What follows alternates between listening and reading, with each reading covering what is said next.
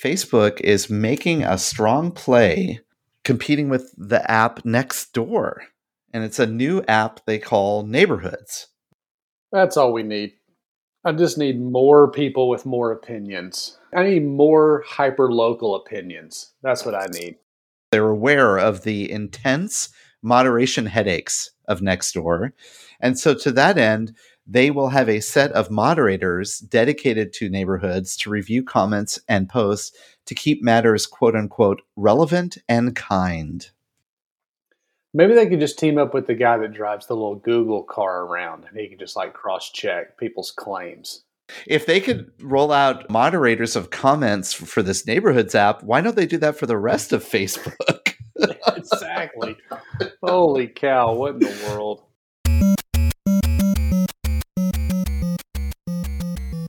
Welcome to Touchpoint, a podcast dedicated to discussions on digital marketing and patient engagement strategies for hospitals, health systems, and physician practices. In this podcast, we'll dive deep into digital tools, solutions, and strategies that are impacting our industry today. We hope to share a lot of great information with you and have fun along the way. Thanks for joining us. Now here are your hosts. Welcome to episode number 223 of Touchpoint. I am Reed Smith. That is Chris Boyer. Hey, Reed. I'm just sitting here checking out my latest postings in Nextdoor. Do you have to have a separate Nextdoor and Facebook neighborhood strategy? I mean, we want to be, we don't, it's not a shotgun approach. We don't just post the same thing on every platform. That's what we tell people. So that's right. Thanks for tuning in. Thanks for checking back in for another episode of Touchpoint. Today we're doing something a little bit unique. We do this a couple of times a year for various reasons. Could be holidays or what have you. That's not what we're doing today, but we are going to rerun an episode that actually historically did really well. It was episode number 185. I think it was from not quite a year ago, but getting close to it. Retail healthcare versus healthcare consumerism. Well, that's still a really relevant topic. It is. And the reason we're rerunning it is an article that we put in the TPS report, which, let me pause for a second. If you don't know what the TPS report is, head over to touchpoint.health. That's the website, where you can find a little bit more about this show, all the other shows on the network. But you can sign up for the TPS report. It is a weekly email, comes out every Monday morning, has 5 articles to get your week started that are curated by our show host. We don't spam you. We don't ask you to do a whole bunch of stuff. We don't try to sell you anything. It's just a great way to get some aggregated content in your inbox every Monday morning. One of those this week, one of the articles we put in there was from the New York Times, and it was titled Therapy on Aisle 7, Retailers Are Entering the Mental Health Market. And it says, call it the ultimate in retail therapy. There you see quotes there. Now you can shop for mental health services at CVS, Rite Aid, and other national chains. With more folks that were historically squarely in this kind of box of retail, making their way into healthcare and healthcare consumerism, we thought, it might be interesting to go back and listen to this when we talk about certainly retail healthcare versus healthcare consumerism. But the interview with James Garner, where he talks about Walmart and some of the things that are happening, I thought were very analogous to some of the things that we're starting to see. It was a really good episode and a really good interview as well. You know, we may occasionally rerun some episodes if there's some that you think we should rerun, or a topic of an old episode that we should revisit. Or maybe there's an expert in the field that we should talk to. Would love to know that. You can reach out to us, certainly Twitter, LinkedIn, all that kind of fun stuff. But we just love feedback, love what you're hearing and liking about the show. Would like to know how we can continue to expand and make this a valuable part of your week. Touchpoint.health, the website. Go check it out. You can learn more certainly about this show and Chris and I, but all the other shows on the network and the fine folks that host all of those shows. So we'll pause here, let you do that, sign up for the TPS report, all that kind of fun stuff. And then we'll be back with a re-airing of episode number 185, Retail Healthcare versus Healthcare Consumerism, right after this.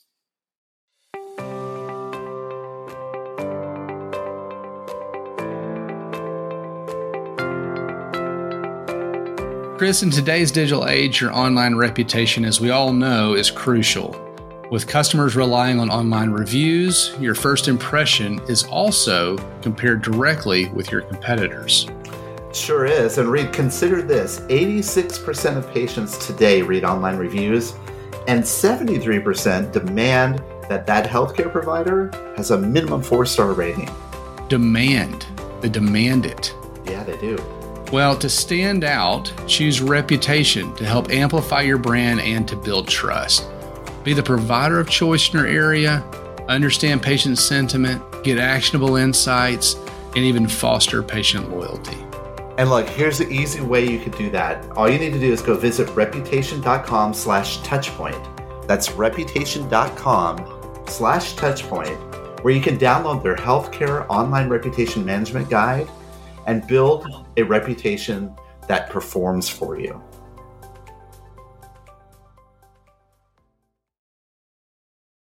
So lately, Reed, if we've been paying attention to our healthcare news feeds, there's been a lot of articles published about the new Walmart Health locations that are starting up across the country. Retail and consumerism certainly has, and we've talked a lot about consumerism over the previous weeks, certainly across the pandemic, the last few months or so, on how that's evolved and it has changed. This particular scenario is obviously retail. We think about the way that we consume healthcare. I think we'll see, and we've talked about this pre-pandemic, more of these folks getting into that game, if you will. But we've kind of moved past the interesting story, and it's now on your corner. Later on in this episode, we're going to do a great interview with someone who's actually been quoted in a lot of these articles about Walmart Health, James Gardner. It made us think when we were hearing all about this retail healthcare. We've been talking about consumerism. We've been talking now about retail healthcare. What are the differences between the two?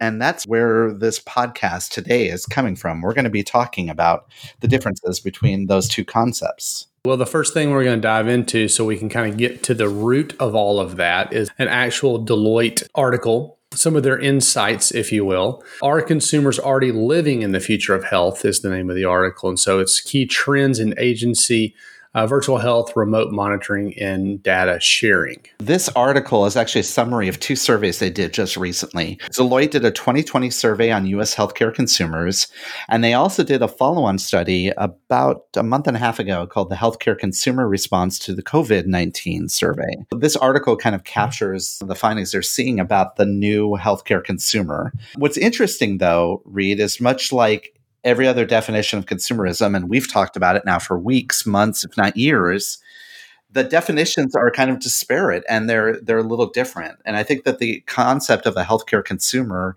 and healthcare consumerism is evolving. It is, because our opportunity has evolved over the years. I mean, it's the reason it's the new model, because, again, we've got options and availability that historically we didn't have. I mean, I can remember as a kid, obviously, talking on a phone in a car or not tethered to a wall, I should say, was not an option. Right. We have obviously new options and new availability. And so they talk about in here for years that the general definition was really based on three things: access, choice, and experience. Access would be the different locations, scheduling virtual care.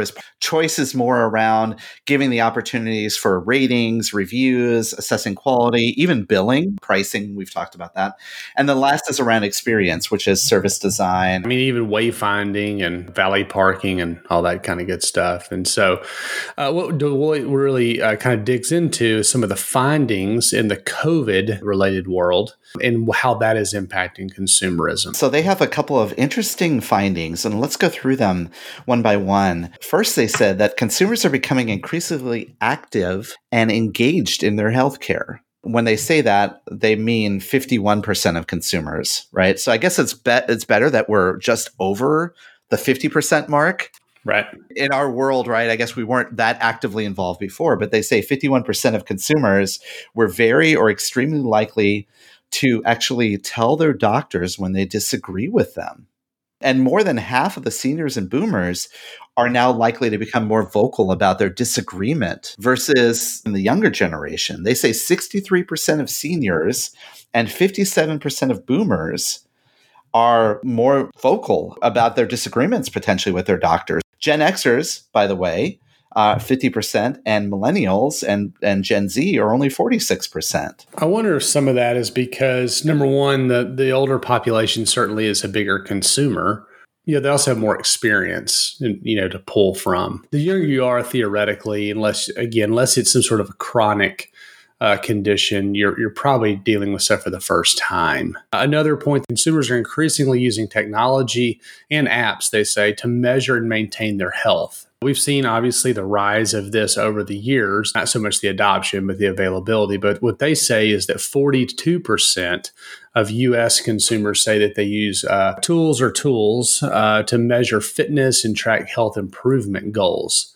Maybe a little higher than I thought, but still not out of the norm, right? When you talk about fitness specifically. I think the second point is the one that's a little bit more differentiating. They say those in excellent health, 62% of them are doing that. And then those with difficult chronic diseases, that number rises up to 75%. It's like the very healthy populations and the very sick populations are moving more and more towards using apps and technology to measure and maintain their health on a regular basis. It's becoming part of their lives. You get a little OCD about some of that stuff, right? I mean, you use the Strava app when you run or cycle or something, or maybe you have a Peloton or you do the heart rate thing. It becomes a little bit of a competition. We've seen this with the rise of even CrossFit and some of those types of things over the years where people like those challenges. And so I think technology vendors specifically have gotten better about not just looking for adoption, but trying to make these things sticky and get people involved in them.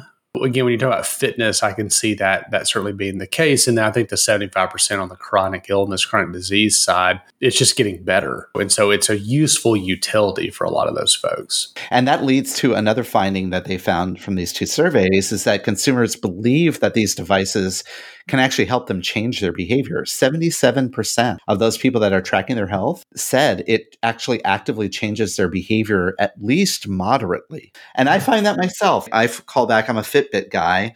Every hour on the hour, when I get reminded I need to make 250 steps, you better believe I get up out of my chair and I'm walking around to get those 250 steps. It's kind of modeled or shaped me to become more active. It is. Although I don't wear my Apple Watch as much because it kept telling me to stand up. Actually, I don't wear a watch at all anymore because it hits the edge of my laptop. So anyway, it's just a design flaw. Okay, so the next thing that they point out here is the pandemic's impact on behaviors and attitudes and how they vary by both race and ethnicity. And they talk about as of May 2020, which, good gosh, that was 10 years ago, I think. It said that the death rate among Black Americans was 50.3 per 100,000 compared to 20.7 for those that are white, 22.9 for Latinos, 22.7 for Asian Americans. There's something from an impact standpoint there based on who you are and where you grew up. I think this is becoming sort of that untold story of the pandemic, is that it's adversely impacting Black people as well as Hispanic people more adversely than others. And part of that is because of access to care. Part of it is the types of jobs that they hold, et cetera. There's a lot of factors that roll into it. But the point is that depending on your race or your ethnicity, your behaviors and attitudes will vary when it comes to this global health crisis and in general when it comes to consumption of care with or without a public health pandemic. That's something that we need to really keep track of, is that consumerism isn't the same for all populations in the United States.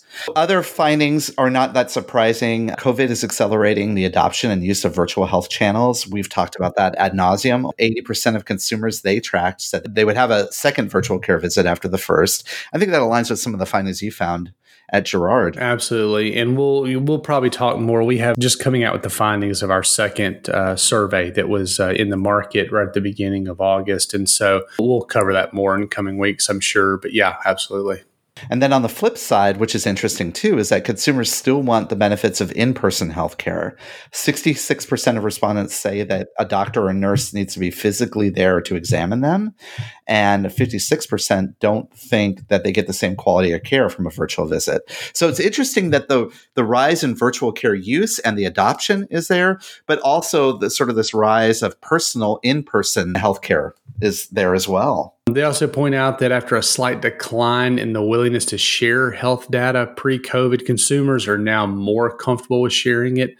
I think that's probably due to this virtual environment We've eased into some of this because of out of necessity. They need to see a doctor or whatever it is. So people are becoming more comfortable with the convenience. This is about sharing their data too. And I think that more people are now aware of contact tracing and the importance of that.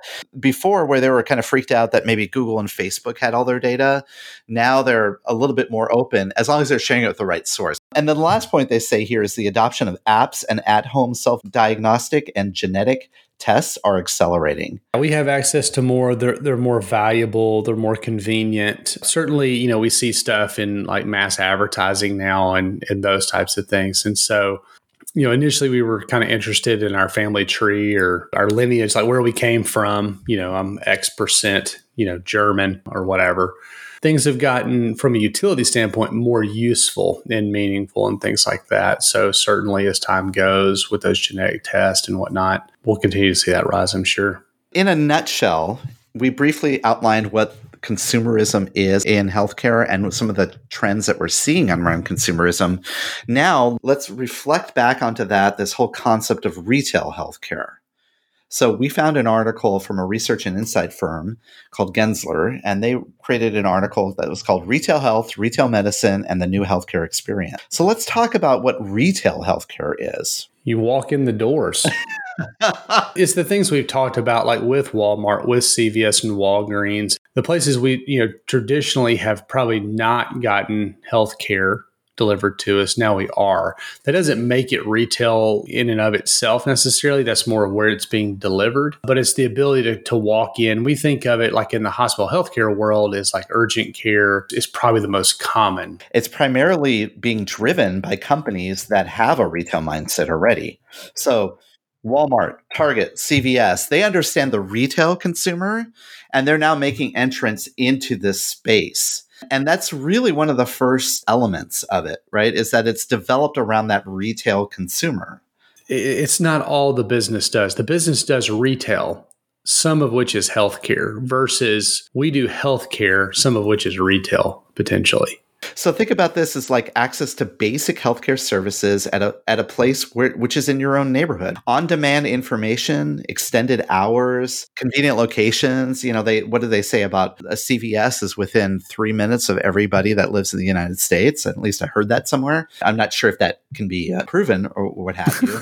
And they have things like walk-in appointments where you just show up and you can get your care. It's developed around the consumer versus the consumer having to adapt to the way we do things. Convenience and flexibility, I think, are two of the trends that are around that retail consumer.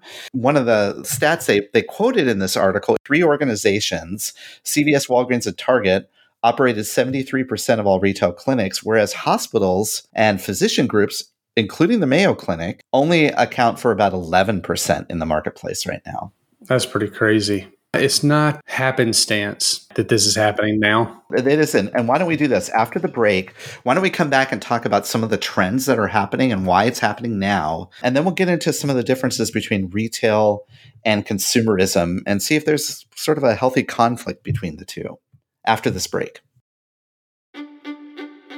Coming soon from Greystone, Bowstring, and Touchpoint Media, live from HCIC, a new podcast that brings you front row access to the latest innovative strategies that are shaping tomorrow's healthcare industry.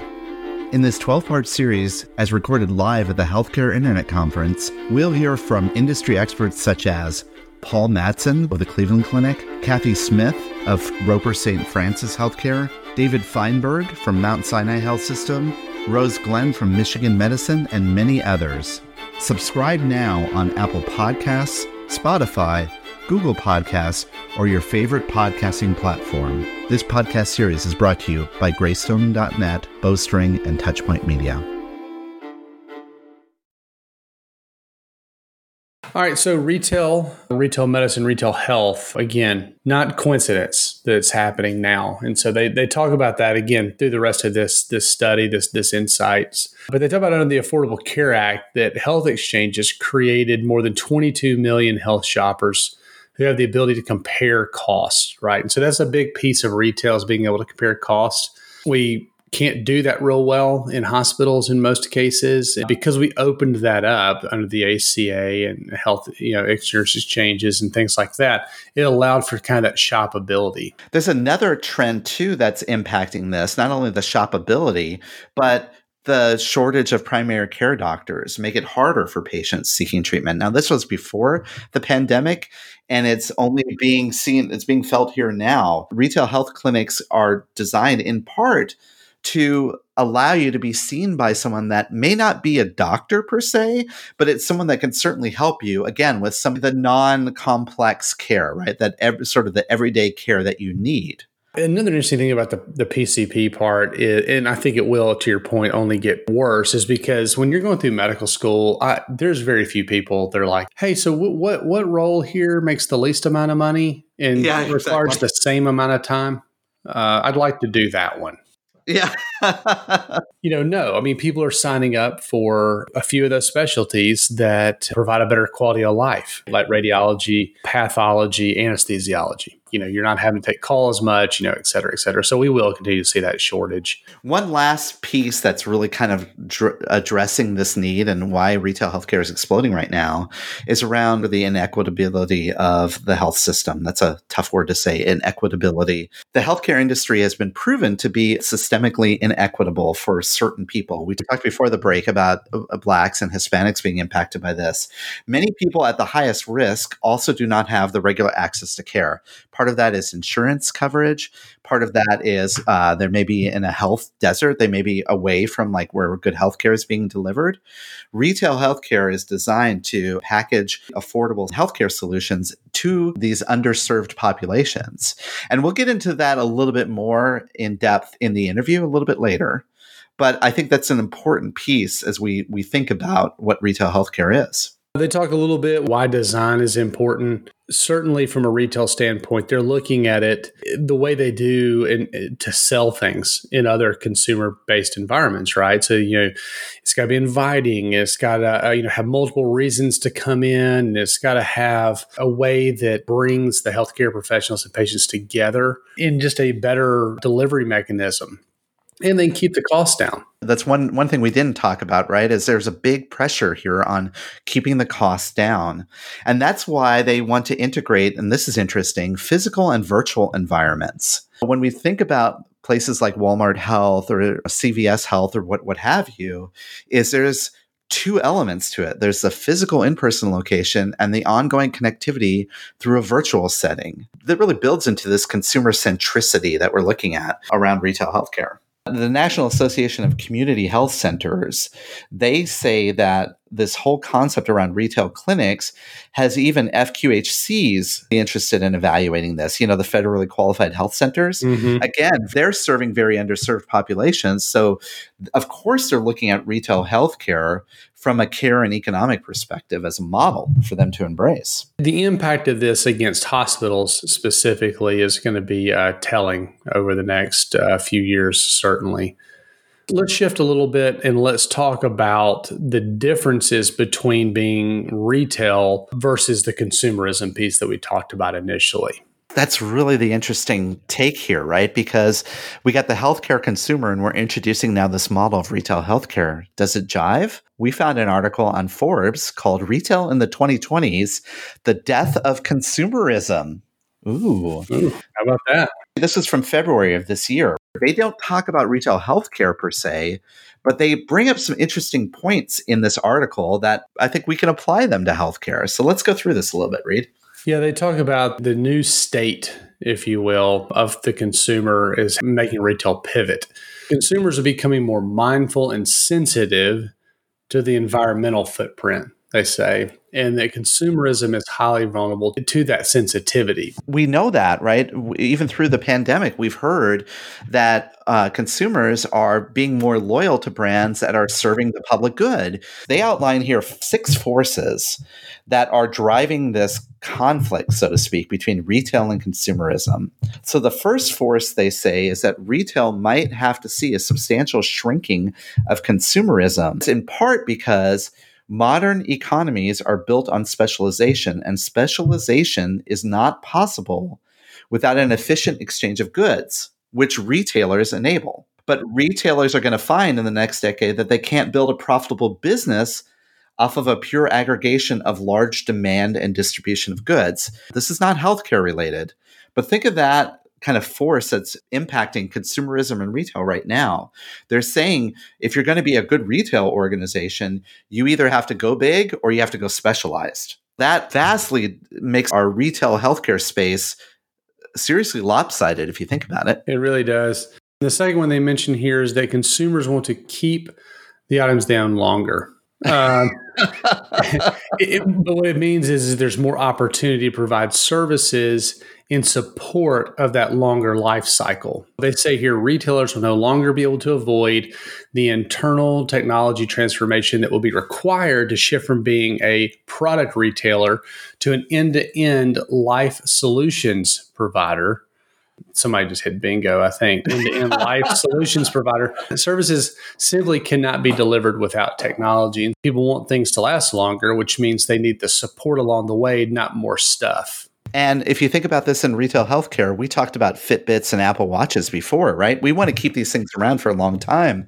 But I may change my healthcare provider before I change my Fitbit. And so where does my health data portability comes into this as well? If you think about applying this force into retail healthcare, suddenly you're faced with a challenge of my healthcare data shouldn't just live with CVS or Walmart or the local health system.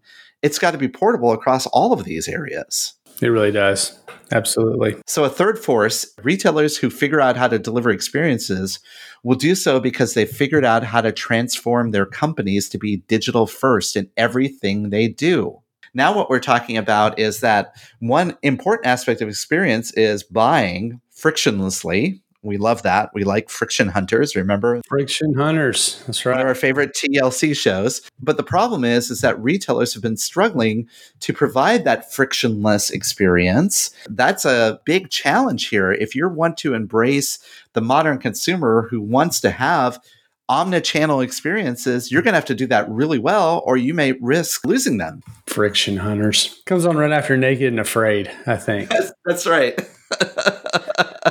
So the fourth thing they mention here, omnichannel is still far from mature, but we can make significant progress in the next decade, they say, towards true omnichannel.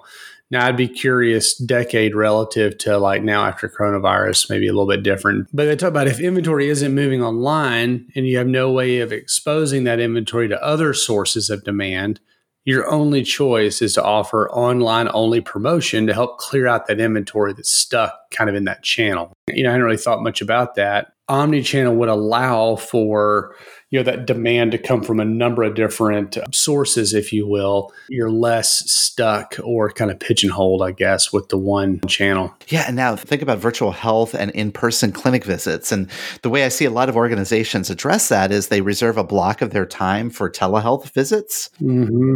Well, what if suddenly you have a rush towards one channel over the other? What are you going to do? Do a flash sale on in-person visits? How do you normalize that over the long term? That's going to be something that we're going to have to face.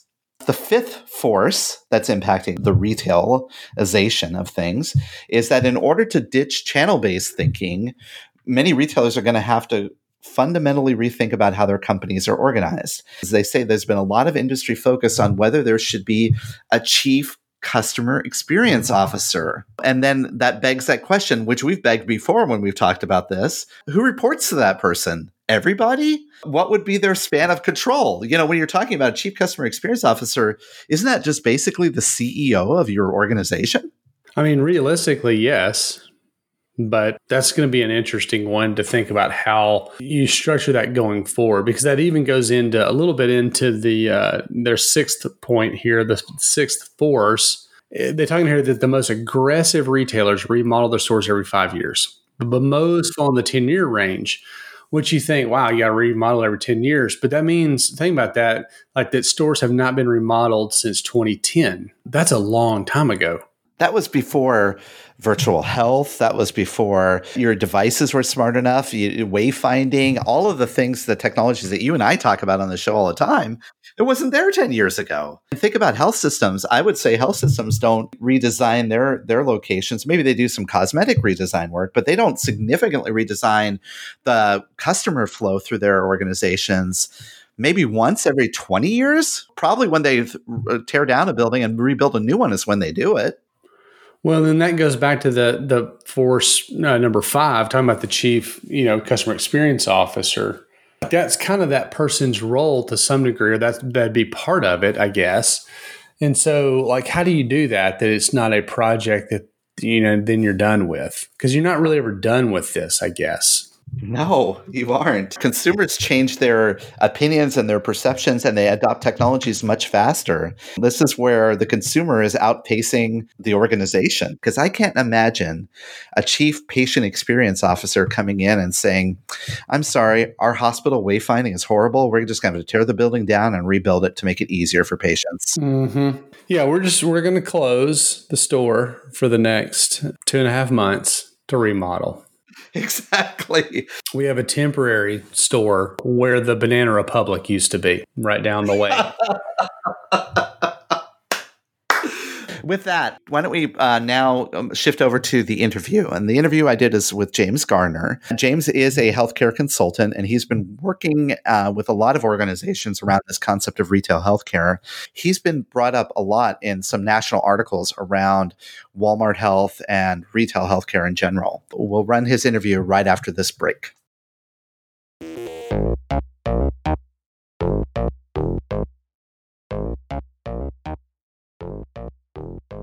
Welcome back to the Ask the Expert section of the podcast. And today I am talking with someone that I've known for a number of years. And I'm surprised, James, you haven't been on the show yet. That's my friend and also fellow consultant in the space, James Gardner. Welcome to the show. Thanks, Chris. I'm so excited to be with you today. Well, I'm excited you're here today, too, and we're going to talk about a topic that's near and dear to your heart. But before we jump into that, James, as some people listening in may not know about you, would you mind sharing a little bit of your background? I'm a lifelong marketer. Started my career years ago at Procter & Gamble, and then by way of Northwestern University, graduated with an MBA and joined McKinsey's retailing and consulting practice in Chicago. So I've got a lifelong interest in both retail, but also consumer marketing. And then, Chris, our paths crossed years and years ago when I fell into the healthcare space, serving healthcare marketers and helping them enter the digital age. Now I find myself focused almost exclusively on retail healthcare, which I find to be just a fabulously exciting area in the world of healthcare.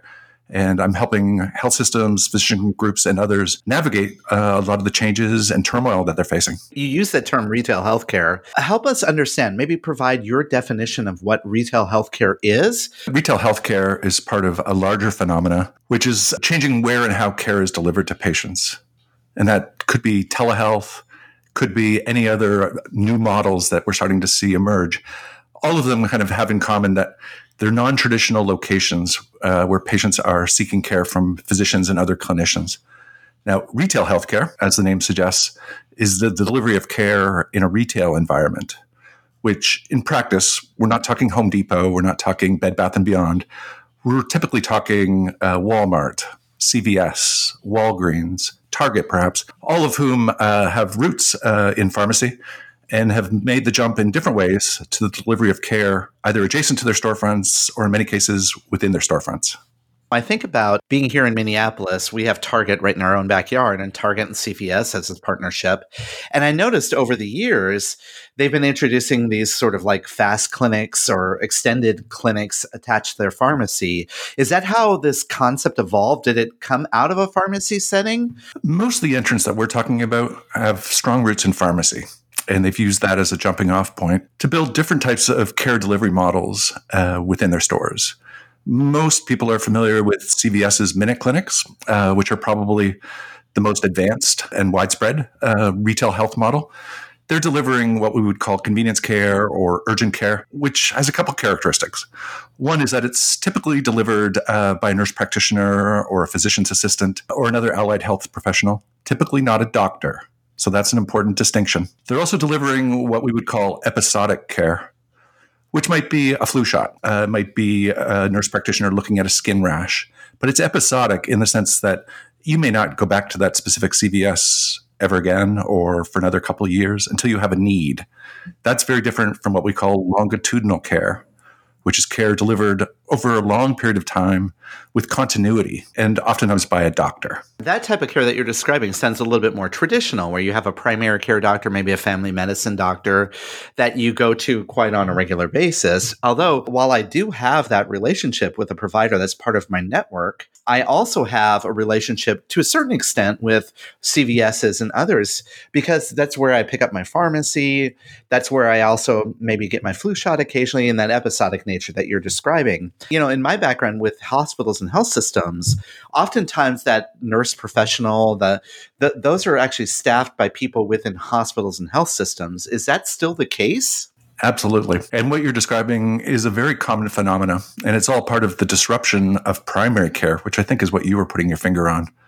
Primary care, as you know, Chris, more than most, it's foundational to the healthcare system for a couple of reasons. Obviously, when it's done right, it's most often where preventative care is being delivered. It's also where you have a long-term relationship, ideally, with a doctor who knows you, knows your family's health, and can provide care that spans years and years and is focused really on keeping you well. That's different than the episodic care that I was describing. Unfortunately, primary care is in a world of disruption right now. Consumers, more and more, especially younger consumers, are rejecting that lifelong relationship with a physician that perhaps older people grew up with. They are more often than not seeking episodic care, whether it's walk-in clinics or telehealth or even intelligent chatbots as a means of getting their care. So that's a phenomena that's consumer-driven. There's also a flip side on the provider side, because nationally there's an epidemic of communities lacking primary care physicians in a reasonable number. So there's a national shortage of physicians entering the world of primary care and staying with it as their career of choice. So it's a crisis, and one that retailers are stepping into in many interesting ways. Sounds like there's a perfect storm of everything happening all at once, in that this shortage, also the sort of the generational shifts that you mentioned, are kind of driving this sort of renewed interest in retail healthcare. But certainly it isn't just that. I think about in the space of my own experiences with retail healthcare, there's a high level of convenience, even for me, and I'm not one of those younger generation. What are some of the other drivers that we're seeing that are leading to this fast adoption of retail healthcare? I think you put your finger on one of the most important, which is just convenience. Busy families, busy moms and dads, they don't have the luxury of taking an afternoon off work or taking a child out of school to, quote unquote, see the doctor. It's much more of a convenience to drop into a CVS for an episodic need, get your flu shot, get the skin rash looked at, and be in and out literally within minutes in most cases. And at the same time, perhaps pick up some necessities along the way. So there's a convenience factor there. Layered on top of that, obviously CVS has incredible geographic coverage, as do the other players. So you're likely within minutes of one of these clinics, whether it's CVS or Target or Walmart or what have you. So there's just a geographic story. And then there's even less tangible factors like abundant free parking at pretty much every retail storefront, or extended hours, so you can go in on a Sunday and see a nurse practitioner, or going in the evening. So there's a convenience factor on top of that traditional healthcare providers struggle to match. Yeah, and what you're outlining, those factors, accessibility, ease, convenience, those are some of the major tenets behind consumerism in healthcare, which health systems are facing, and they're trying to retool their complex health systems to address those. Yet it seems like a very naturally sort of these retail locations, the CVSs, the Walmarts, they have those already built into their offering. Within the DNA of these organizations is a consumer centricity, which has allowed them to thrive and survive in one of the most brutally competitive industries, which is mass market retailing.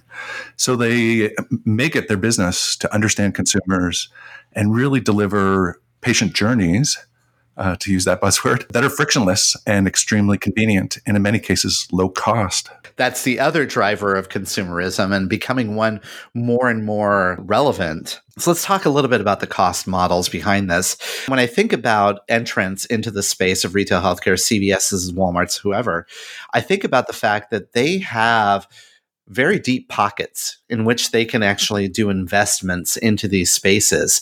So tell me a little bit about how they're approaching the pricing models behind retail healthcare. Well, in my mind, Chris, affordability and accessibility are two sides of the same coin. We know there's a large segment of the population that, first of all, is uninsured, but there's an even larger segment that's underinsured. They may have high payment plans or high deductible plans, essentially locking them out of the health system for anything less than a catastrophic problem.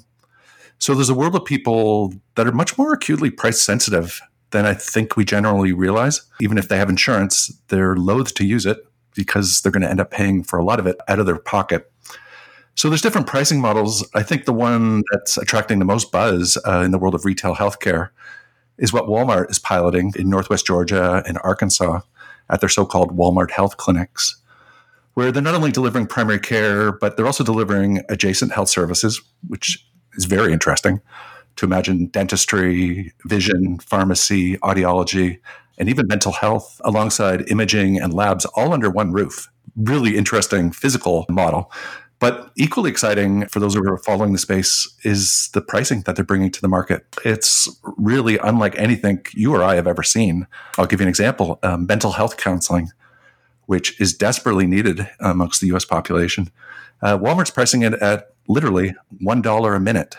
So you can get a full hour with a mental health professional for anxiety or stress, substance abuse, what have you, for $60, which Wow. I find incredibly disruptive. And we can certainly look to how that's going to draw in people that right now are not engaging with the health system at all because of affordability and accessibility constraints. A compelling offering to underserved populations. Again, as you mentioned before, in a very convenient space where there's free parking, this certainly seems like a very natural extension of how care should be delivered, so to speak, right, in the future here of America. Yet saying that, I also wonder that probably causes a lot of health systems a little bit of anxiety to think about that, because these are disruptive elements in the marketplace, aren't they? So let me drill into a couple of the points you make, Chris. One, just in the spirit of you and I not being fanboys, it's not a slam dunk what Walmart's doing or what others are doing. What they're doing in Georgia and Arkansas, it's a pilot, and they're very clear about that. And there's a lot of questions, to be honest, about the viability of the business model because of the pricing in large part. It's so aggressive that there are many, myself included, who are looking for insights as to how that's going to be sustainable to pay for a professional, be it a doctor or a dentist, and keep them utilized at a level that makes economic sense for Walmart. So there's an open question just around the business model itself. There's also a question just about consumers' willingness to seek care at some of these non-traditional locations. Walmart obviously has its supporters and its detractors, but I think we could all agree, no matter where we stand on that side of the fence, the notion of a large corporation being privy to our health information, it gives us pause, and we'd want to think about how that's going to be protected and won't be turned into a marketing story. So all of those things are headwinds that Walmart's dealing with. These retail healthcare entrants, they have a very good understanding of you as a consumer. They have all of these data points that they've collected about you. I think about when I go into CVS and, every time I use my point of sale with my credit card, they're tracking that, and they're actually giving me offers through my email or what have you that are very customized and personalized to me. To a certain extent, I'm okay with that because it's related to my purchasing patterns. But do you think that they're going to potentially extend that to healthcare? Like they'll start to personalize based on what I'm being seen for? I think if it's done, it's going to have to be done extremely carefully. The opportunity is huge, as you're describing, and perhaps we need only look to CVS as an indicator of what that future might look like. In the case of CVS, obviously they have a loyalty program. So when you're shopping in their drugstores, they've got complete visibility into your purchases just at retail. They also own a large health insurer through the purchase of Aetna. They also own a large pharmacy benefit management company. And now they're delivering urgent care. So they've got the possibility of an unprecedented 360-degree view of your health habits. And certainly the thought of cross-marketing based on those insights, it must be tempting. But the ick factor, to use that word, is very high. very high. And I can imagine a backlash and certainly skittishness amongst consumers at the prospect of that information being misused or sold or inadvertently leaked. So they're going to have to tread very carefully. And that's not unique to CVS. Any player in this retail health space is going to have to really step up their efforts to be above board with this information that they're now being privy to. That, and they're going to have to shorten their receipts, because I don't want a 20-foot long receipt after I go to see the doctor in one of their locations, right? So true. But I think about this still, I when I started in healthcare, over 10 years ago now, we would often say in the health systems that primary care, it's a loss leader. It really is not a revenue generator, but it's sort of like the entrance into our system. It's almost like a front door into our system, so to speak. Do you feel that sort of mentality is being cascaded into these retail spaces? Are they starting to see themselves as being potentially entrants into the many different health systems that are out there? Chris, I think there's a grave risk actually to a lot of health systems if they lose control of the primary care relationship, which is exactly what's in play here. When we look at the efforts of Walmart and when we look at the efforts of Walgreens, they are looking to usurp that traditional relationship that health systems have with patients, the longitudinal delivery of care. And they're looking to become the gatekeepers, both for your dental needs, but also your vision, your audiology, your mental health, and control over extended periods of time, the delivery of care to you and to your family. And if I was a health system, that would cause me a lot of heartburn for a couple of reasons. One is just control of the relationship being lost. The second being what the strategy of these players will be vis-a-vis specialty referrals, which, as you know, are the bread and butter of a lot of health systems.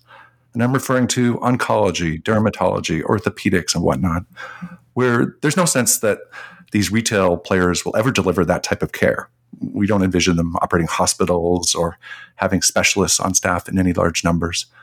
So they're going to be referring out patients from their base in some way, shape, or form to health systems.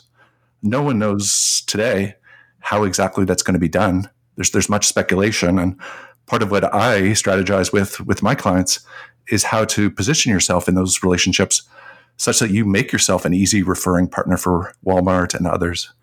But it's not a slam dunk. What you're describing is potentially everybody's even playing field, and maybe they might even start to be differentiated based on reimbursement levels, et cetera. You and I were talking about this prior to recording. We were mentioning that Walmart even has relationships with certain health systems because it's cheaper for delivery of that complex care. Do you think that those types of partnerships are also going to come into play here? Yes, that is something that's been speculated on. And let's just unpack that a little bit. We know with Walmart, for instance, that they have close to 2 million employees in the country, well over 1 million of them receiving private health insurance. So they're one of the largest purchasers of health insurance in the country, bar none. And they've thought long and hard about the most economical way to get quality care for their employees. And they've identified what they call centers of excellence. Geisinger in central Pennsylvania being an example of that, where they've realized that it's more economical in certain cases to fly you to Danville for the treatment of serious conditions. And they've identified that based on both the quality of care, but also the pricing that they've negotiated with the system. So let's take that model, which is focused on Walmart employees, and speculate about what that might look like at a local level, where they're seeking to refer patients out into the community, perhaps for a hip replacement. Now, they could have negotiated arrangements, quid pro quo, if you will, with the local system for hip replacements. That's one model. It could just be a haphazard referral based on the physician's likes and dislikes. I don't think that's going to be the case, but certainly it could happen. I think a more likely or more interesting scenario is a very calculated decision on Walmart's part, based on an understanding of within that local community, who's delivering quality care most economically, and hence how can we best serve the economic needs of our patient by referring them to somewhere where not only are they going to get great care, but they're going to get great value. Now, that sounds far-fetched, but I'm not the only one to speculate that that could be a model that Walmart pursues. Taken to its logical endpoint, that could be incredibly disruptive. In essence, Walmart's referrals are rewarding low-cost, high-quality providers and starving those who are not delivering great care or not delivering it economically. When you take that to Walmart's scale with 3,600 supercenters across the country, The implications on public health are almost mind-blowing. Well, I could see an upside too. You mentioned public health. What we're describing is sort of the retailization of healthcare delivery. And I think that that's very disruptive to health systems. But the other upsides of this are the potential positive impacts of what they could do to shape public health, which are things that are traditionally not top of mind. Well, maybe that's not fair to say, but maybe not a high priority with healthcare systems. I think you're very right. And this is advice that I share with my clients quite often, that as they think about Walmart conceivably entering their geography, first they need to assess the extent of the threat. And they may realize, for instance, as we concluded here in Boston, Walmart essentially does not have a footprint in the city. So if you were a health system in Metro Boston, Walmart's not going to be a problem in the short term. But then systems do also need to look at their base of patients, especially the primary care population. And they need to identify just how vulnerable they are. If they're serving a large population of people with either no insurance or a population that's underinsured, they're going to have an issue because Walmart will peel off a large number of those patients. If, on the other hand, you're blessed with strong commercial health coverage in your population, Walmart's going to be less of a problem. It's very situation by situation. If you do identify that there is going to be some head-to-head competition, that's when you need to broker some conversations with Walmart and figure out that referring puzzle.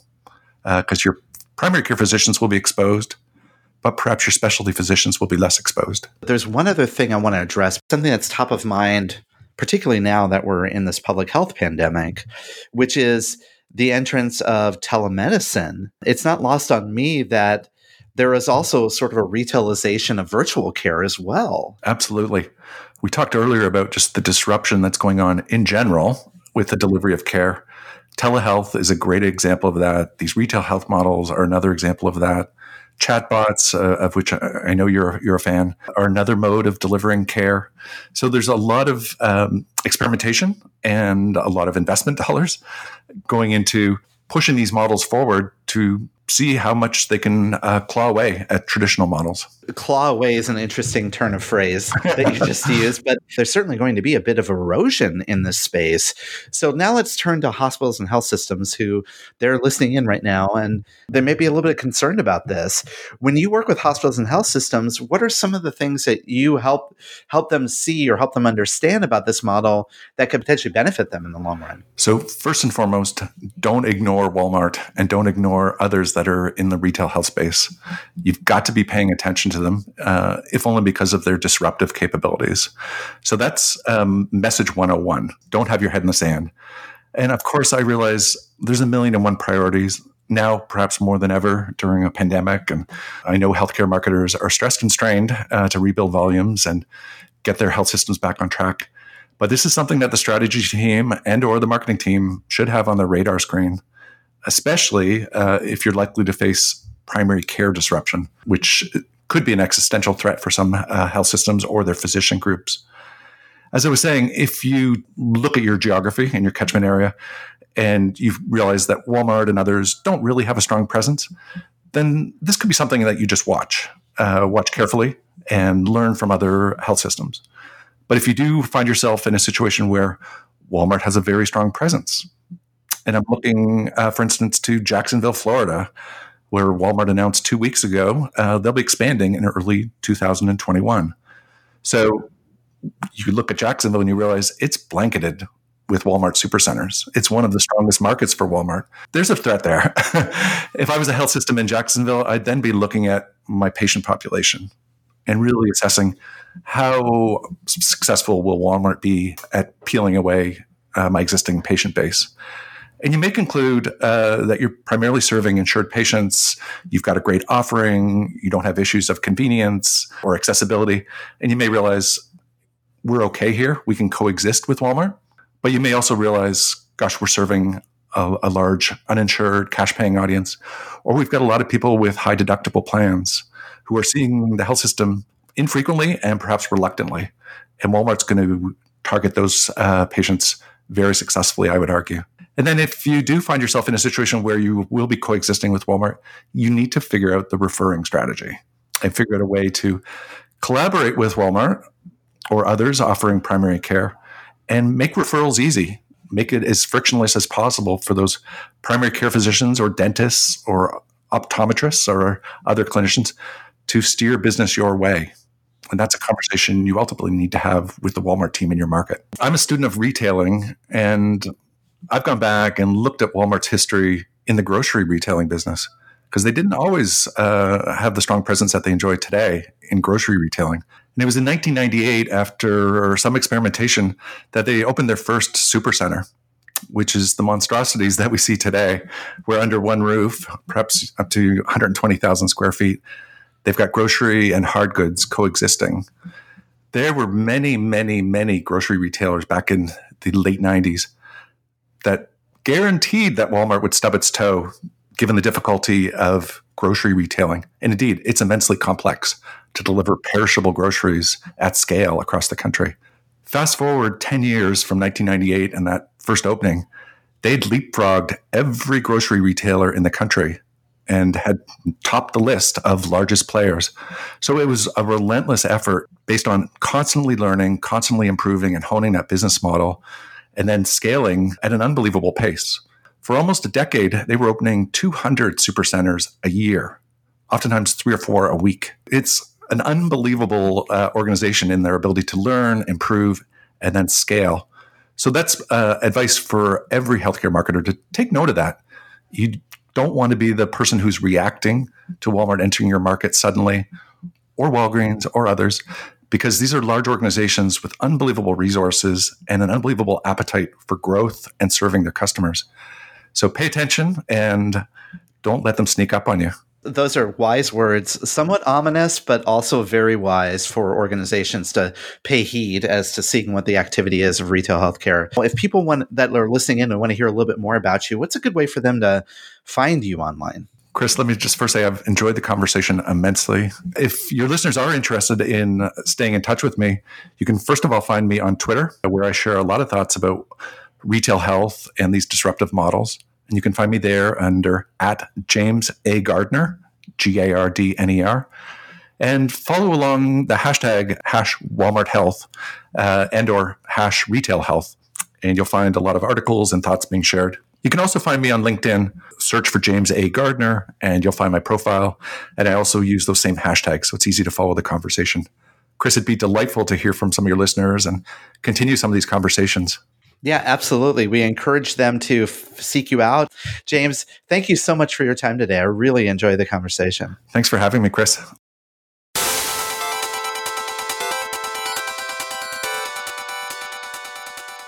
All right, and we're back in the present. So you just got through listening to episode 185. This is actually us knowing that you've now listened to episode 185 again. Special thanks to James for coming on the show. He's been a longtime supporter of the show and a longtime advocate of ours, and we really appreciate that. And so really thought this was, after we saw that New York Times article and decided to include it in the TPS report, I thought it might be worth revisiting the topic and back to normal scheduled programming next week.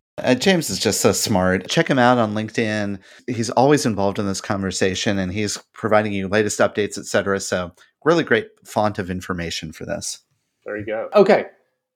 TPS report. We mentioned it earlier in the show. If you sign up for it, besides those 5 articles, you'll always, at the bottom of that email, see quick links to all the upcoming industry education, the primary industry conferences. So check that out.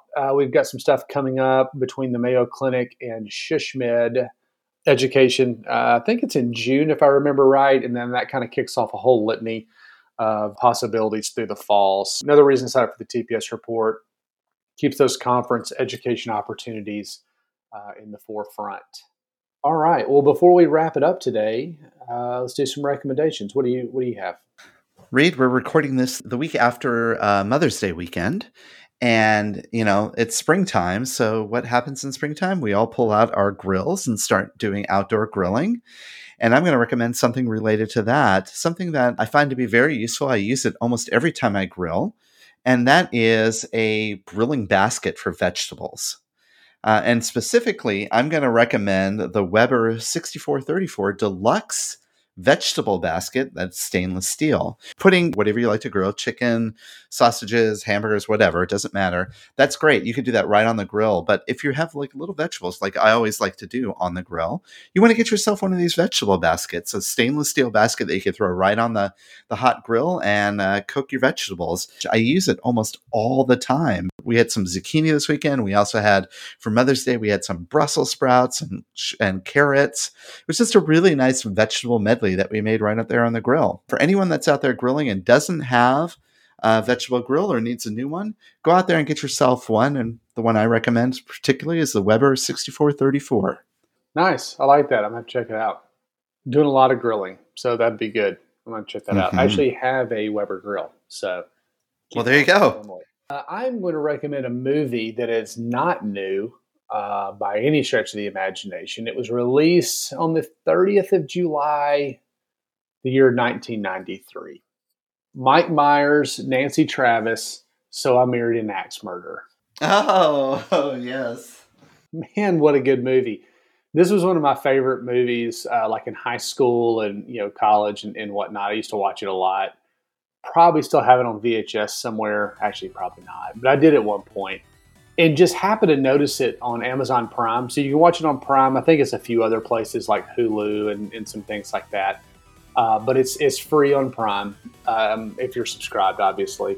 And I thought, oh, man, that's a funny movie. And it still holds up. It's pretty dang good. And, of course, Mike Myers plays a couple of different characters, including his dad, his own dad in the movie. And it's just funny. It's just really funny. Yeah, I'd kind of forgotten about Nancy Travis, and so I had to look her up, like what she'd been in recently. This is kind of from your era. If that was the time you were in like high school and college and stuff like that, you'll enjoy the soundtrack as well. So, wasn't that also the one with the scat poetry at the beginning? Woman, whoa, man, yeah. Yeah, he does it. He does it all throughout. Yeah, he does it that's all amazing. So anyway, it's pretty great. It's pretty great. So anyway, So I Married an Axe Murderer. All right. Well, thanks again for tuning in. Thanks for telling a friend. Rate, review, subscribe wherever you happen to be listening or streaming, and certainly tell somebody else that this is the best podcast you've ever heard of. So certainly visit the sponsors. Let them know that you heard about it right here on Touchpoint, and that would be amazing. Would love to hear from you. Twitter, LinkedIn, all that kind of fun stuff. So for Chris Boyer, I'm Reed Smith, and we'll see you next time. This has been a Touchpoint Media production. To learn more about this show and others like it, please visit us online at touchpoint.health.